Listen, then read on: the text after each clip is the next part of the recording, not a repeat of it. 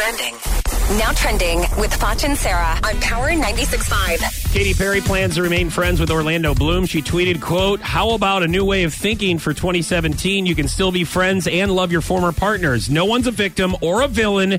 Get a life, y'all." End quote. That's from Katy Perry.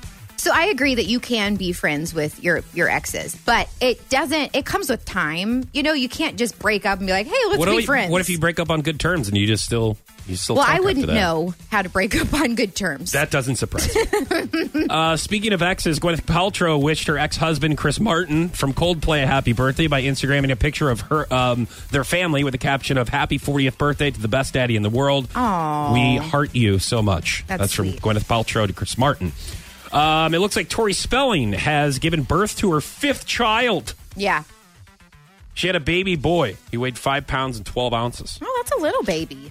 Let's see. It looks like a new coffee machine called the Ripple Maker takes your selfies and places them in a foam on top of your Java. The coffee machine uses an app to retrieve pictures from your phone before recreating them in foam. Oh. You don't like that? I don't know about that. Are you trying to say you wouldn't want to drink your face? No, I wouldn't want a random coffee machine pulling pictures off of my phone. Oh. Wait a minute. That's not a picture of my face. Hi, this is Ryan from One Republic.